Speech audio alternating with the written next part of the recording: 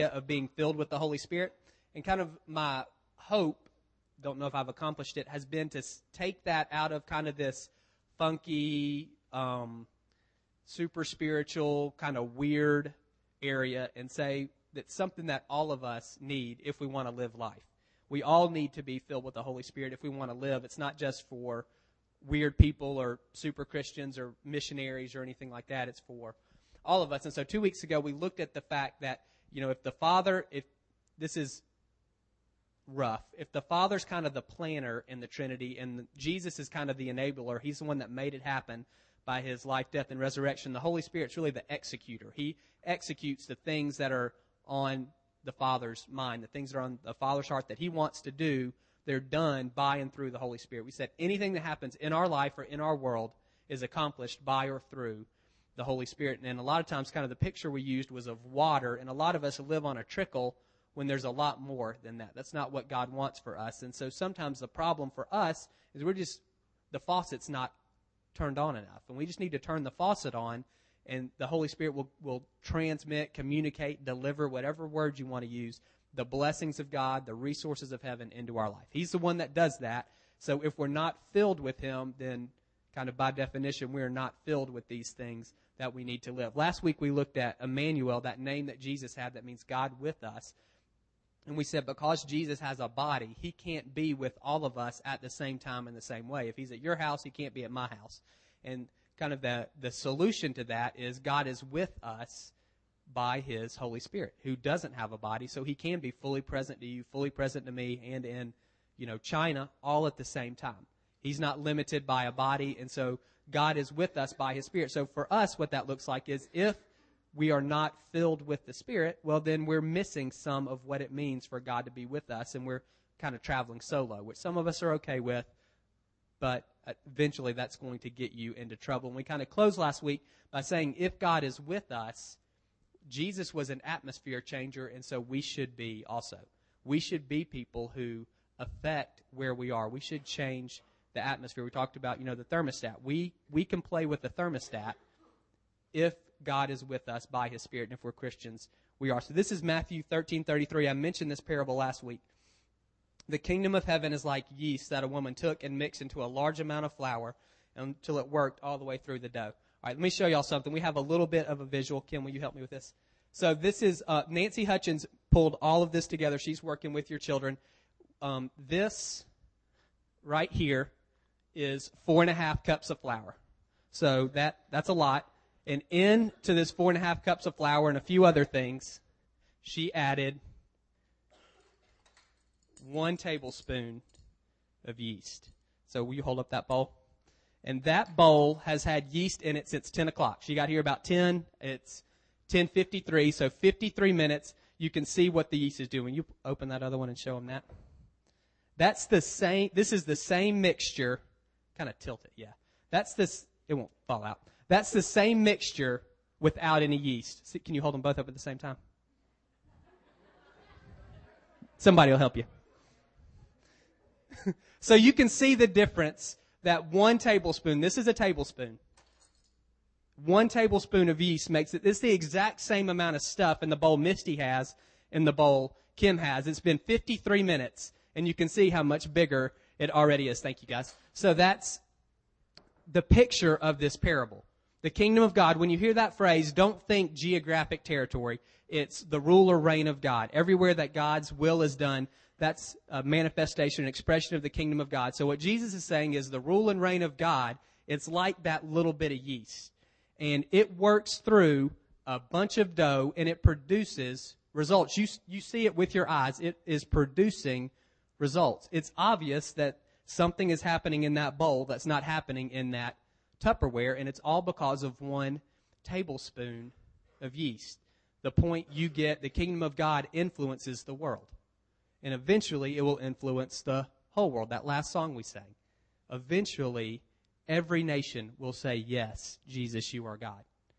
That's where we're heading. What I want to do is personalize that this morning and say, if you're a Christian, then you are an expression of the kingdom of God. Again, the rule or the reign of God. God rules and reigns through us.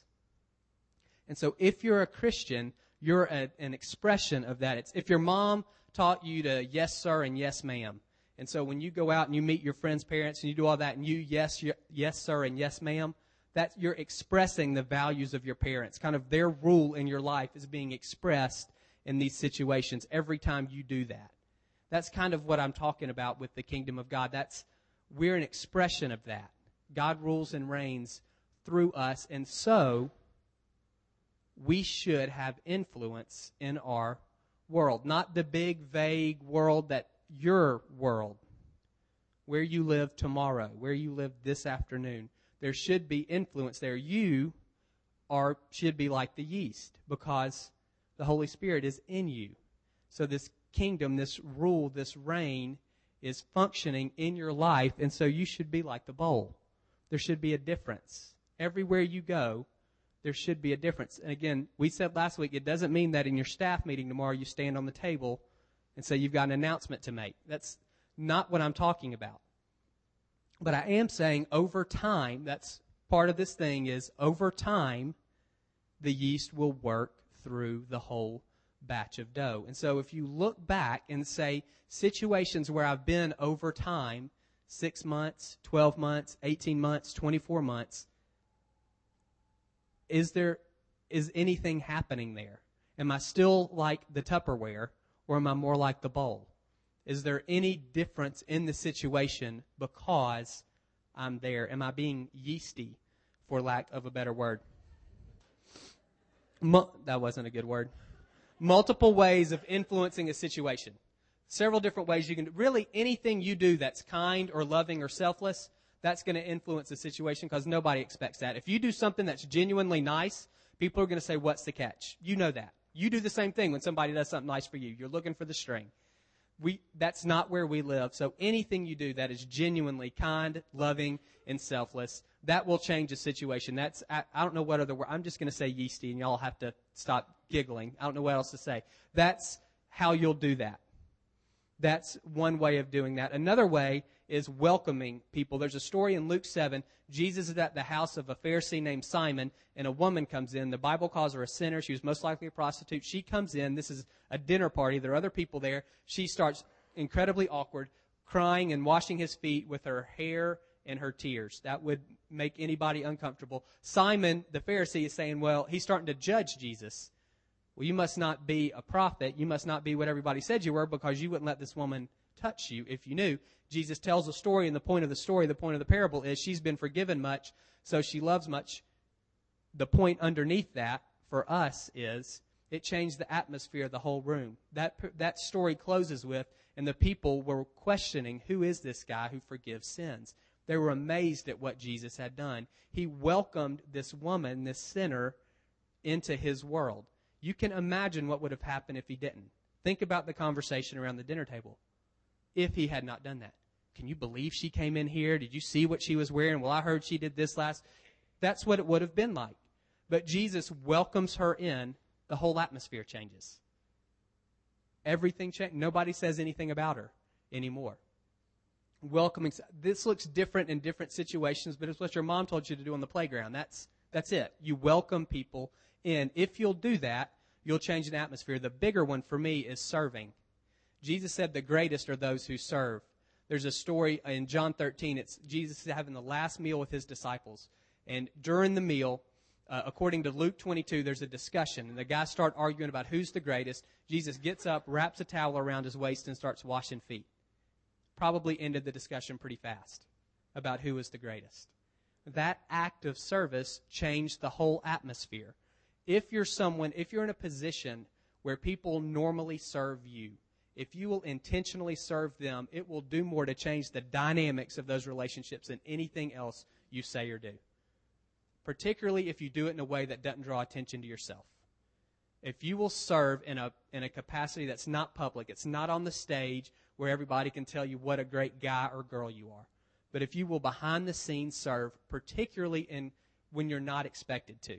If it's your job to sweep the floor, then that's not what I'm talking about. I'm talking about when it's somebody else's job and you do it for them. And you do it in a way that doesn't draw attention to yourself. It will do more to change the dynamics of the place where you are than anything else. This is a side note, the challenge I would have any of you who work in a context where people report to you. You're the boss of 1 or 2 or 3 or 10 or 20 people. This week, begin to look for opportunities to serve them in a way that doesn't say, hey, look at what a great guy I am, and see what happens. I can almost guarantee it will do more to change the dynamics of your office, of your team, of your group, whatever it is, than anything else you can say. Or I would say even more than saying we're going to have a Bible study every Monday. If they see their boss genuinely serving them, it will change things. That's what Jesus said, and that's what he did. So those things, but for a lot of us, those aren't that hard. For most of us, the doing stuff isn't really that difficult. We can do stuff a lot. We get that. You get gestures that are kind and loving and serving and, well, okay, whatever. I think the one for us, I mentioned this last week, I want to spend a little more time on it this morning. The one for us that can be tricky is talking, actually speaking. I think that, to me, is what pushes it over the edge. There's a story in John 8. To me, it's the best example of this. Jesus is hanging around, and there's a woman who some religious leaders catch in adultery, and they bring her to Jesus and said, do we stone her or do we not? They're trying to catch him in a trap because it was the Jews couldn't execute the death penalty. So if he said, yes, stone her, then they can go to the Rome and say he's rebelling. If they say, don't stone her, where the law said that she should be killed because she was caught in adultery. So they're trying to catch Jesus in a trap, and you know what he says back. He says, let him who has no sin cast the first stone. Changes everything. Absolutely everything. Guys get up and start leaving. One sentence, 10 words, changes the entire atmosphere. It goes from humiliating this woman and talking about whether she should live or die to Jesus saying, your sins are forgiven, go and sin no more. She goes from, death row to redeemed in 10 words or less. All because he said the right thing at the right time. If you go back and look at those other things in Luke 7 and John 13 that I talked about, both of those things are followed up with an explanation. Jesus always explained what he did. I could be serving you because I have community service hours from the judge. Or I could be serving you because I'm modeling Jesus. It's two different. You'll never know unless I tell you. I could be welcoming you in because I believe all people have worth and dignity, or I could be welcoming you in because your dad can help me get a job. Two different things. And I would say the only way you're going to know is if I say something. Saying something provides the context, the meaning behind whatever it is you're doing. It provides the context behind your actions, and that's where a lot of us get uncomfortable. Does anybody want to check on the...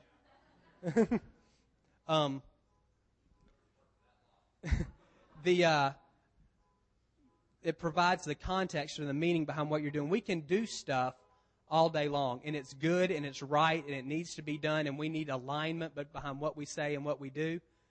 But eventually we have to talk, or nobody knows why. Why are you doing this? If they don't know, then they'll just ascribe whatever motivation they want. That's not being yeasty, at least not to the full extent that you can be. It's better to be welcoming than to be exclusive, better to serve than to lord it over people, absolutely. But it's better still to tell someone why you're doing whatever it is you're doing.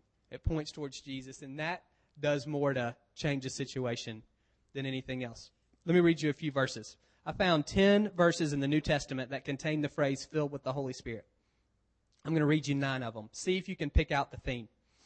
I think they'll be on the screen also. Luke 1:41 through 42. When Elizabeth heard Mary's greeting, the baby leaped in her womb, and Elizabeth was filled with the Holy Spirit. In a loud voice she exclaimed, "Blessed are you among women."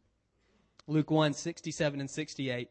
His father Zechariah was filled with the Holy Spirit and prophesied, "Praise be to the Lord, the God of Israel, because he has come and has redeemed his people." Acts 2:4. All of them were filled with the Holy Spirit and began to speak in other tongues as the Spirit enabled them. Acts 4:8. Then Peter, filled with the Holy Spirit, said to them, "Rulers and elders of the people."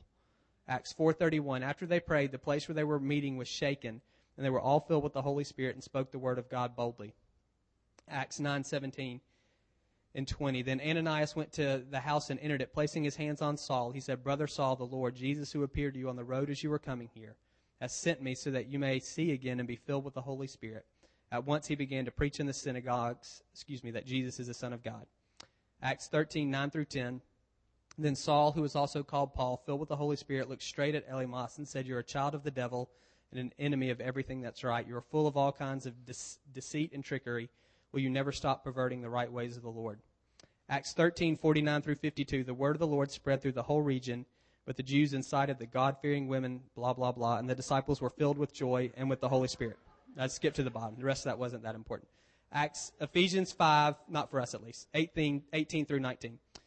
Don't get drunk on wine, which leads to debauchery. Instead, be filled with the Spirit. Speak to one another with psalms, hymns, and spiritual songs. What's the theme? Speaking.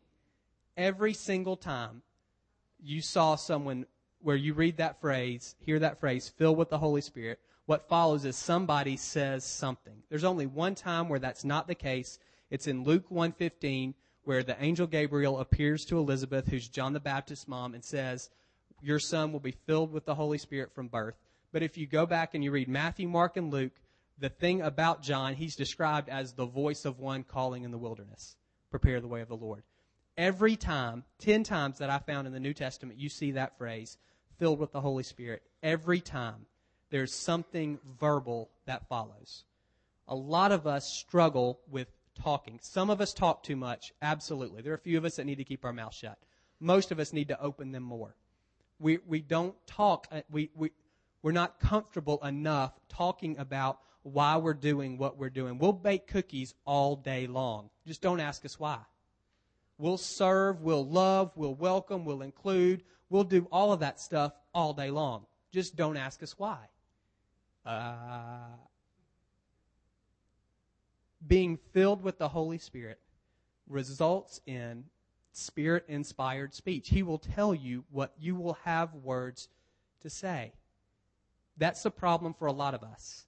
Again, going back to a couple of weeks ago, it's just a trickle of water coming in. And so when there's actually an opportunity to say anything, we don't have, our throat's dry, literally. We need to open up the faucet so we can actually, this is the hardest thing for me too. It's my job to say something. Much more difficult when I don't have a microphone standing in a church. I get it. It's hard.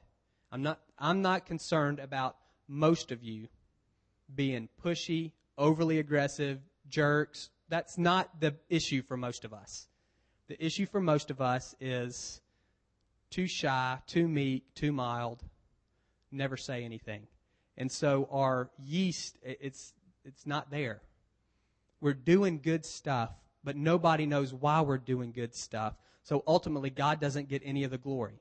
Maybe we do, which is not what we want, but He definitely doesn't, because we never tell anybody why. And again, you don't have to preach, and you don't have to say, "Thus saith the Lord," and you don't have to use ohs or these or thous or thines. You don't have to you don't have to do any of that. You just need to be able to say the right thing at the right time.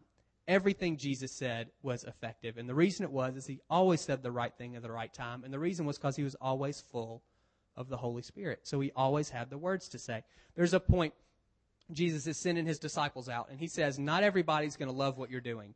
You're going to be arrested. You're going to be put on trial. You're going to have to defend yourself, and when you do, don't worry. You don't need to sweat what you're going to say in those situations, because the Holy Spirit will tell you what to say. The same thing is true for us. Now, He's talking about when you're under pressure, the Holy Spirit will tell you what to say, but based on those 9 verses that we read, I think it covers most every other situation. When you're under pressure, when you need to share your faith or testify what God has done, that's Acts 2 and 4:31. When you need to confront someone, how many of us totally freeze up when it comes time to confront?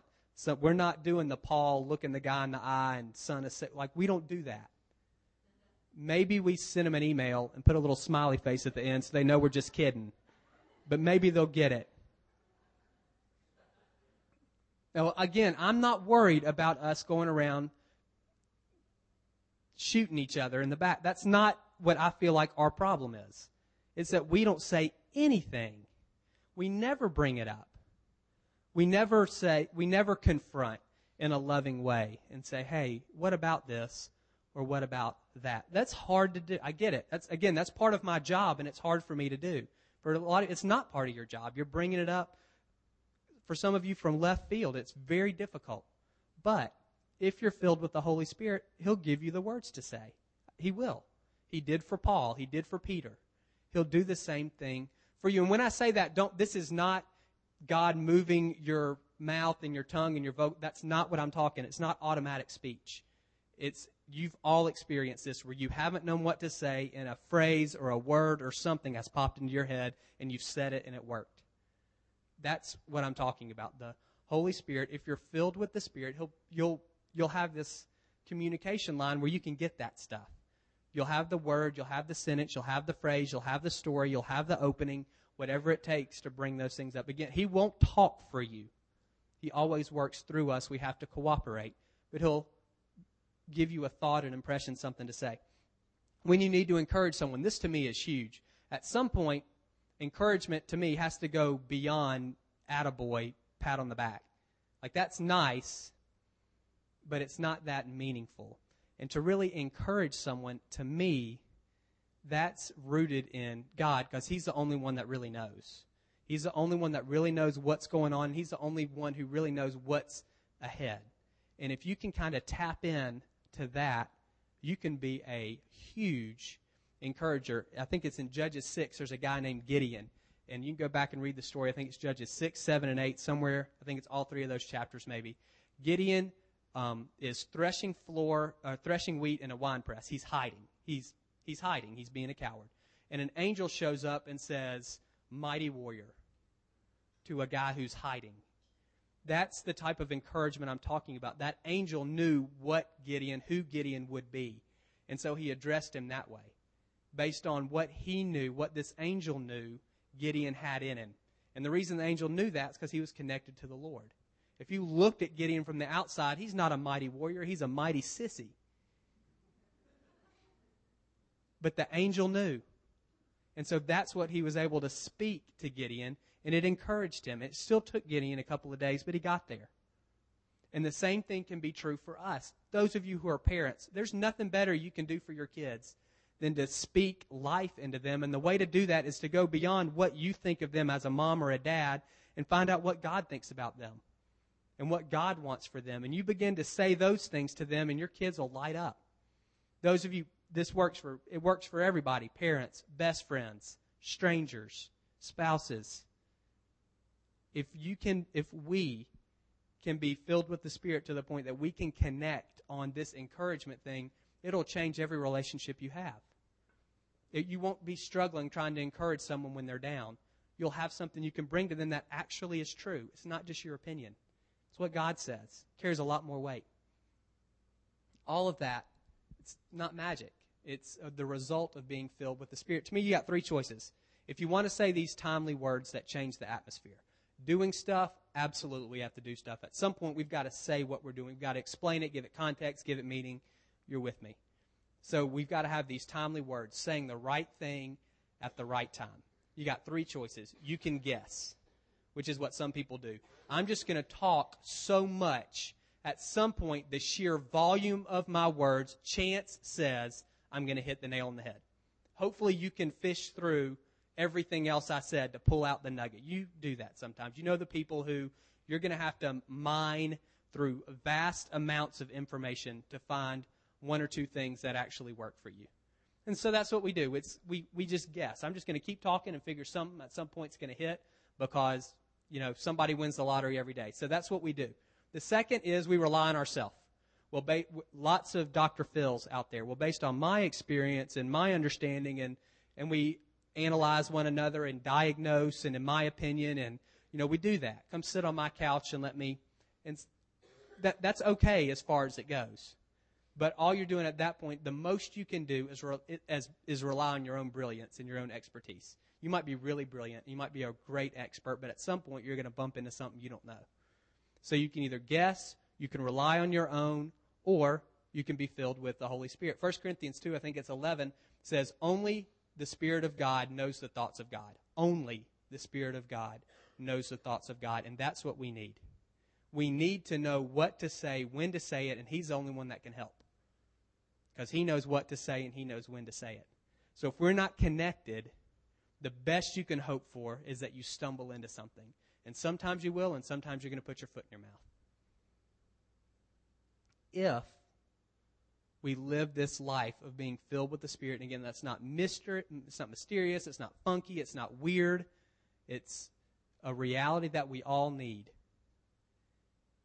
If we'll live that way, then you'll be connected to the guy that knows the thoughts of God. So when it comes time to encourage somebody, you'll be connected to the guy who knows what to say.